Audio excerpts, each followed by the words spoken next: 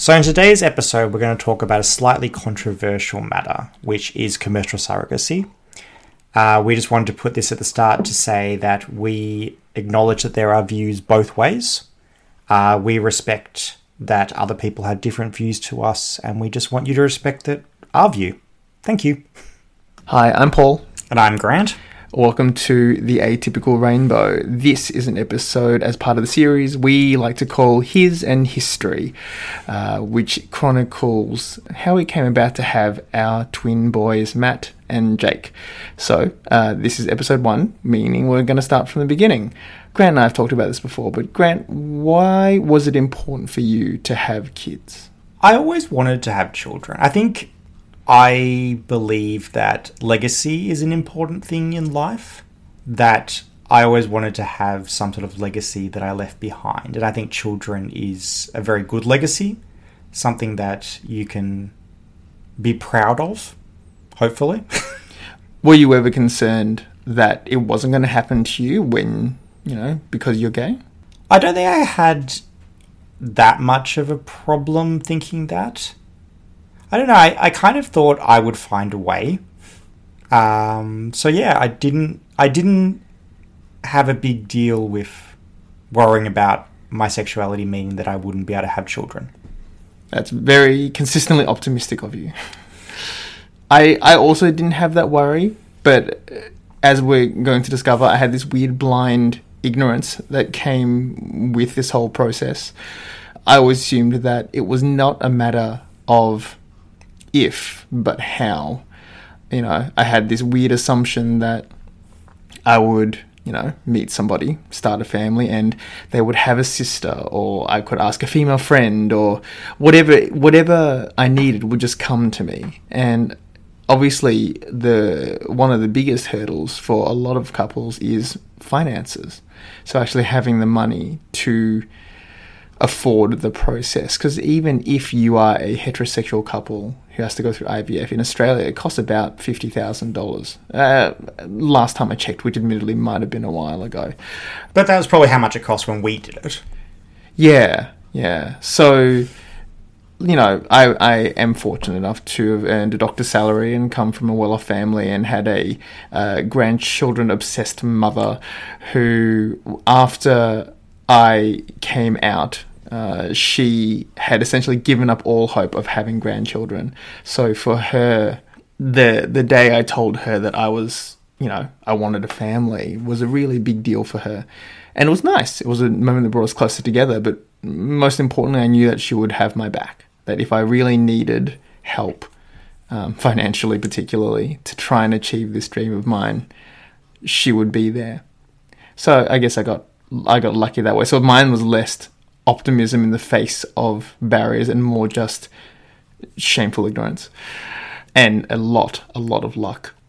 For me, having a family was a big deal because, it was a few things really. I always wanted to be settled. From a very early age, I really wanted to have stability and consistency, and I always felt that having a family was part of that. I didn't grow up in a particularly stable household. Lots of fighting and lots of uncertainty, and that never sat well with me. And I think I always thought that having kids was my chance to do a better job. And it sounds terrible because I guess as I've gotten older and as I've been a parent, I can appreciate what my parents did for me, and I can understand the lengths they went to try and support me in the way that they thought I needed to be supported. But ultimately, I think I still wanted to be a different parent. Let's put it kindly. So having a family was an inevitability for me, I felt. And obviously it was it met some sort of emotional need. And, as much as there are days when I think, man, parenting is so exhausting, I don't think I could live my life any other way. It would just be it would not be my life if I wasn't a parent. So when we started all of this, I guess, when we started this process, I think Grant was mostly in charge of all of it. And let me preface this by saying that, we had our kids in 2011, so a lot will have changed in the last 9 to 10 years. But why don't you talk about sort of what went into planning having kids? Well, I think the first thing that we had to work out was whether we were going to go with altruistic surrogacy, because I think we both presumed we would do altruistic surrogacy, which is basically a friend, because neither of us have sisters. So Paul's imaginary person with a sister didn't eventuate. But the thing with surrogacy is that you need to have already had a baby and preferably finished your family. And the thing is, we were young and we were ahead of a lot of our friends. Well, we were young by comparison with a lot of our friends who were women of high career achieving goals, and none of them were ready or possibly hadn't even thought about starting a family at the age that we were, because we were 25, 26 at that stage. Well, I think I was 26 just after they were born, so we would have been about 24 or 25 when we were planning. Yeah, I mean, that's not super young by any means, but I guess it depends on what circles you run in. Yes, it is young for our area, as I have discovered multiple times. Yes. Obviously it's not young for teen pregnancies, but gay people don't have teen pregnancies. So we had to decide what we were going to do. And I think we probably talked about adoption. But the thing with adoption is that even adoption in 2011 was very rare, because these days women can raise babies by themselves. That you don't have the terrible situation that you had a few decades ago where young girls would, disappear and return without their babies and basically be forced by their parents to adopt their babies out. So stranger adoption isn't really much of a thing anymore, which is very nice for the children. But it meant that there wasn't really that many options for us. So we could do overseas adoption, which is like a common thing. Like Modern Family made that very public about gay couples having their Chinese baby. But even that was very difficult and a very long process. So we had the financial opportunity to do overseas commercial surrogacy in certain countries, but not in other countries. So one of the countries that a lot of people do is the US, because it is very similar to Australia. But with how the US health system is, it's very expensive for a non-citizen to access anything in the US that has to do with health. So that would include, giving birth to the baby. Yeah. So we had to choose an option that was within our means. And we ended up choosing India, because that was a place where there was a lot of gay couples and some straight couples going over to India to do surrogacy. So there was companies that would do it. There was lawyers that specialised in the law around it. Apparently it was very good for the economy, but the government, according to our lawyers, didn't appreciate how good it was for the economy. And they got rid of it after we had done it. Well, technically, they'd gotten rid of it for overseas couples. So not a few months. So in 2011, I think it was 2011, maybe at the latest 2012.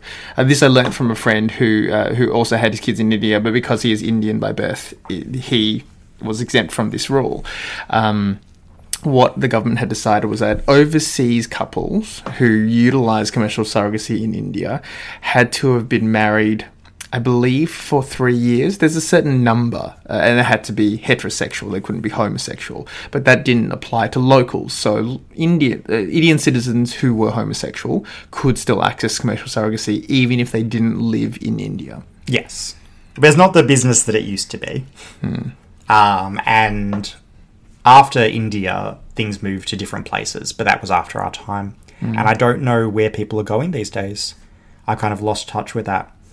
But yes, India was something we could afford with a lot of help financially.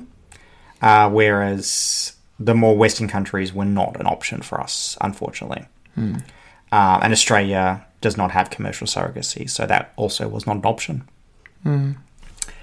So we found a company in India who would do surrogacy, and then we had to decide what we're going to do genetically. So we decided, because we were already a mixed-race couple, we didn't really want to have mixed-race children who were Indian and Asian or Indian and Caucasian, because that might cause more problems sort of in general daily life when one of us was with the children if we didn't look like we were related to them in any way. See, that's you say that like we were being so benevolent, but to be completely honest, I thought it was just a superficial thing to be. For me, I just wanted the kids to look like us, not because I was concerned for their safety, because I was just like, but they need to match. Well, I was more, it wasn't really their safety. I was more concerned about people constantly trying to stop me from kidnapping them when they're my own children. Which is something I worry about, even though they do look like me. Fair. So we decided that we were going to have a child who was biologically Paul's, and we're going to choose an egg donor who basically looked as similar to me as possible. See, but this is another unique dilemma to people, homosexual people, is this question of biology. How much does biology really matter? And of course, you don't love our children any less because they're not biologically yours. That's garbage, and that I know that to be true. But it was still something we thought about. It wasn't like we approached it at the beginning to say, oh well, it doesn't really matter whose it is. Let's do the TV thing and mix our sperm and see what comes out. It was very much a consideration, and I'll admit that I took the charge on this one a lot, mainly because I wasn't really sure. I wasn't really sure how it would all go. So part of the decision-making process was the fact that Grant is one of 3 siblings, and his older brother had already had kids at that point.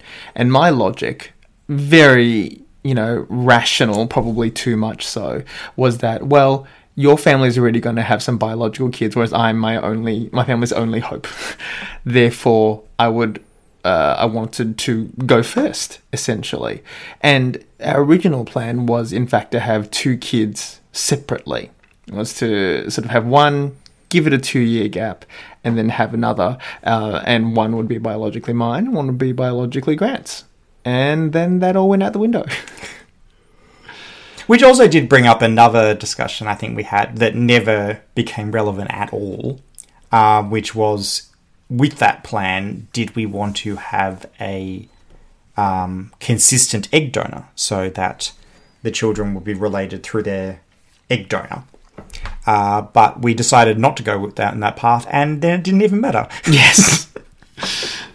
Yeah, so once again, biology. How much does biology matter, and in what way does it necessarily matter? It's a question that heterosexual couples don't have to ask, but we had to ask it of ourselves and decide how important it was to us. Well, step-parents have that. That's true, actually. I hadn't thought of it like that. Yeah, step-parents, adopted parents. I guess it depends. With them, it depends on at what stage they're introduced into the child's life. It's one thing if the child never knew any better, and the parent was always the parent. Admittedly, again, do they get referred to as a step-parent the whole time, or are they dad even if they're not biological? I guess you're right. There are similar questions to be asked, and then be different, because normally a step-parent situation is after the child is older and may have a greater understanding of the significance of a different mother or father in their lives. It's kind of, I don't know. Some days I kind of resent it. I kind of resent having to think about these things and having to think about how important all of it is, because one of the things that was really important to me, which I don't think I could have ever really achieved through the process that we ended up choosing, was I actually really wanted the kids to know their biological mother. Not necessarily personally, but I wanted them to have access to it. I'd seen a number of stories. I think a few years ago, or I can't remember exactly when it was, there was that big story about sperm donors having their information released to the public, or at least made accessible to people who were born via sort of donor sperm. Yeah. And I remember reading all these articles about, children who would say they felt complete, but when they met their biological parent, everything just fell into place. And it's beautiful for them, and I would never hold it against them. But it made me really sad, because it made me think, well, I've made this choice with you, of course, but I've made this choice that the option for me is to make the mum inaccessible through contractual means as well as geographical means.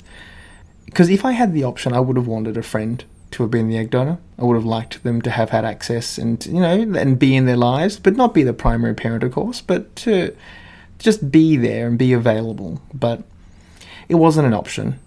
And, there's no point lamenting a decision that can't be undone. And also, based on everything that's happened, we'd be having kids now if we waited for that. Which, if not, sometime in the future. Yes. Which, plenty of people have kids in their 30s. There's nothing wrong with being a parent at this age. Oh, no, there is nothing wrong with it, and it's probably much more common, but I don't regret the fact that I did it 8 years ago. Like, I think I would have regretted waiting when I was ready. And the fact that it's something that we would have happened to us because we were gay, right? Like, it's something that wouldn't happen to straight people. They don't have to wait, I guess, unless they have fertility issues. But yes, it would have been a delay from when we were ready to wait for everything else to fall into place and everyone else to do their thing. So I'm glad we didn't wait. I remember there was, during that period, talking about resentment, working in GP, I had a handful of patients who would come in who would just fall accidentally pregnant. Whether they be in a relationship or not, it would just happen to them. And I was professional about it, and I helped them and gave them the advice they needed and set them up, to make sure that the baby would be healthy. But I got really upset because I just felt like this is so unfair. This is so unfair that it's so easy for you to, do something that you enjoy to achieve something that I have to jump through over all these hurdles to achieve. And then I think part of it, when we were talking about adoption, while I don't think I really truly understood the process of adoption, I also got really annoyed at the fact that I was being screened, like, as a parent, because somehow the process allowed it such that there was an opportunity for the government to screen me as a parent to decide whether I'm good enough. That really made me angry, because I just thought, why? Because there's no license to parent generally. No, right? Like, any moron can become a parent if they do accident. The government doesn't jump in and go, oh, sorry, you're not ready, you're too young, you don't have enough income, you're not emotionally prepared, you haven't got a career. Like, just so many questions, but I have to ask myself these questions because it matters, because there's this biological pause in my situation, meaning that there's an opportunity for someone to come in and go, are you good enough? And that just, it really, really pissed me off. Well, I remember originally, I think during the Howard era, when people were talking about children should have a father and a mother. And I was thinking, if the dad dies, would you take the child from the mum and adopt it to a family that has a mum and a dad? No, you wouldn't. Like, a kid can have love from just a mum, just a dad. So why can't a kid have love from two dads or two mums? And I think there may be another episode in this, I don't know, but it's always that question for me of I feel like I have to constantly prove myself sometimes. I have to kind of prove myself and say, well, I am good enough. Every day I live my life to be better because I have to be better than the heterosexual, heteronormative parent. Because otherwise, if I stuff up, if I do something wrong, for some reason, it's a blight on all gay parents. Whereas if, you know, a straight couple does it wrong, it's like, oh, it's a unique case. It's just them, or it's cultural. But yeah, the higher standards to which gay couples are held to as parents, I think also it's exhausting. You know, it's emotionally taxing to have to ask yourself these questions before you become a parent. And I know that some heterosexual people ask themselves these things, and good on them for you know, analysing their lives and deciding whether or not they're ready. But again, when they can decide that, when they just choose, all right, let's do it, most of the time, putting aside any fertility issues, it just happens. So yeah, I think I distinctly remember going through this thought process back when we were starting it all. Of having to be better? Yeah, I think, you know, I'm an overthinker. So I was already... Because I know you've gone through that, particularly with having special needs children. I think the combination of having special needs children and being gay parents has been an issue for you. It's funny because ultimately, and I think now I care less. I think now it doesn't really matter to me. Maybe because we've got a good support system. Maybe because the school that the kids go to is amazing and the parents are amazing and the teachers are like everything. We just fit. And the gay thing and the autism thing has absolutely no bearing on anything. Everyone's just, yep, that's how it is, moving on. So I think now I'm feeling more comfortable, but I know that in the way that I approach my life in general, in the lead up to it, I wanted to be as prepared as possible. I wanted to be the best, which is stupid. It's stupid to approach every situation like you want to be perfect, but it was how I'd approached my life up until that point. And so, you know, when with that frame of mind approaching parenthood, these were all the questions that I had to ask myself, and I just got exhausted because at some point I think I must have developed some sort of social awareness and gone, well, why should I have to be perfect? What will it achieve? I don't know. I will admit I don't think that now. Now I'm more comfortable, and look, and we live in a different age. Things change rapidly, and it's not as much of an issue. We're not that interesting anymore. No. We just fade into the background, which is not necessarily a bad thing, you know. Yeah. Anyway, so just that was what was going through my mind at the time. But where were we? So we decided on India. We'd managed to put together our finances and get a loan. We decided on what race we wanted the children to come out. Yeah. So then it came to a matter of logistics. So the process of having a baby overseas is multi-steps. So we had started with, you know, a bunch of emails, engaging the clinic, figuring out finances, and then setting up a time to go to India. So the costs weren't just about, you know, paying for the medical services. It was also about accommodation and flights and taking time off from work to be able to go to India to provide a sample, to have appointments, to set up meetings. You know, so we went in September? I think it was December. December 2010. Yeah. Yeah. And the whole thing went... But it doesn't sound right. No, it doesn't. I think it's September. Maybe it was September. And... Yeah, because the kids were born at 36 weeks. And so September, it would be 9 months. Okay. And I also distinctly remember talking about my blind ignorance. I remember at that trip, I think it was a few days in, and I had this epiphany that maybe it wouldn't work. Like, we were having IVF, and for whatever reason in my head, I decided, well, I'm healthy. We're choosing a healthy egg donor and a healthy surrogate. Why would this go wrong? We don't have any fertility issues. But then, I can't remember if it was you or whether I'd read something, but someone told me, this... I think it was me. It's still only a 50% chance of success. And yeah. I went, what? 50%? There's 50% chance this won't work and all this would have been for nothing? Which sent me into a bit of a panic spiral. And then The reality of it dawned on me. But luckily, we didn't have that problem. In fact, we were almost too successful, really. Yes. Our original scan had 3 embryos visible on it. Yeah. So we originally got informed that we probably weren't having triplets, but we might be having triplets. But also, in Australia, you wouldn't scan that early. That's not particularly normal. Again, at least back then, you wouldn't ever scan that early. So there, other people who go through the IVF process, they may all have equally had a chance of having, a multiple birth.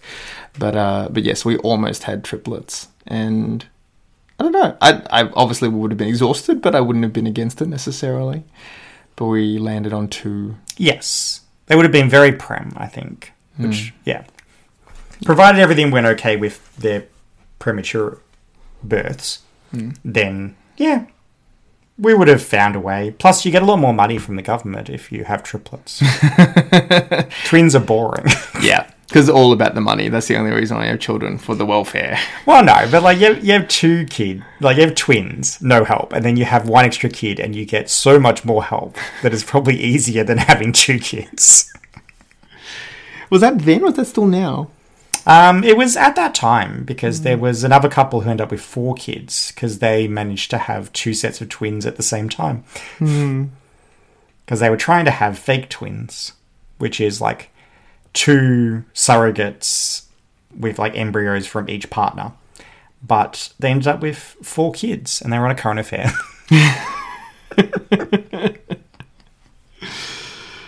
Yeah. So that was the start of it. Then we had an unofficial wedding in January 2011. Well, we got to announce to everyone that we were having babies at Christmas. And we also basically got to tell everyone really early because everyone knew what we were doing. So there was no reason to hide. Which became hilarious in hindsight because my cousin's wife was pregnant at Christmas as well. But they weren't telling people because people didn't know they were trying. So she ended up having a baby before us. But we managed to steal thunder by announcing twins. Yeah. But yes, then we had the shotgun wedding. Yeah. In January, which when we went back to visit our wedding planner, some of the staff did some calculations and said, oh, these children are very young, people who got married in January. And the next few months were, it's very nerve-wracking not being able to see things, not being able to, we got regular email updates from the doctors about what happened. And at, I think it was the 24-week mark, there was threatened labour. So the surrogate mum, was having contractions. So we got told that a procedure was done called a cervical stitch to try and essentially hold everything in, and it worked. Mum was put on bed rest for pretty much the entire pregnancy after that point. And so the stitch held, but, it was frightening. We got the notice of 24 weeks, and there was a possibility that, again, all of this would have been for nothing, that we would have lost our kids. Yeah, so basically for 12 weeks, every morning we woke up worried there'd be an email. That's a long time. Yeah. And we're both studying at that time. We'd planned it so the kids would come just after you finished your GP exams and I finished... Well, I was meant to finish my postgraduate diploma, but then I ended up delaying one subject because of all the logistics of actually having the children. So I ended up going back and studying for a trimester when they were 5 months old. Yes, which we will come to in a later episode. But luckily things went well. Yes. The kids got to 36 weeks. And then the real fun happened. Well, yeah. So to finish off that bit of the story, I went over because Paul, being in training, could only take a certain amount of time off. So it was decided that I would go over after my exams. So I did exams, I think, in early July. Went over. Basically, once they knew I was there, because she'd been on bed rest for 12 weeks at that point, they did a C-section, which was always going to be the plan, because they find that psychologically it's best to basically give a general anesthetic to the surrogate, and then they do a C-section, so when she wakes up, the babies are gone, which causes less attachment, which is also one of the reasons why, even if we had chosen to go with an Indian egg donor, it would not have been the surrogate's eggs. So one of the other practices for her psychological health was to make sure she didn't have a biological connection to the children she was carrying. Mm. So that would be easier for her to disconnect from them. Mm.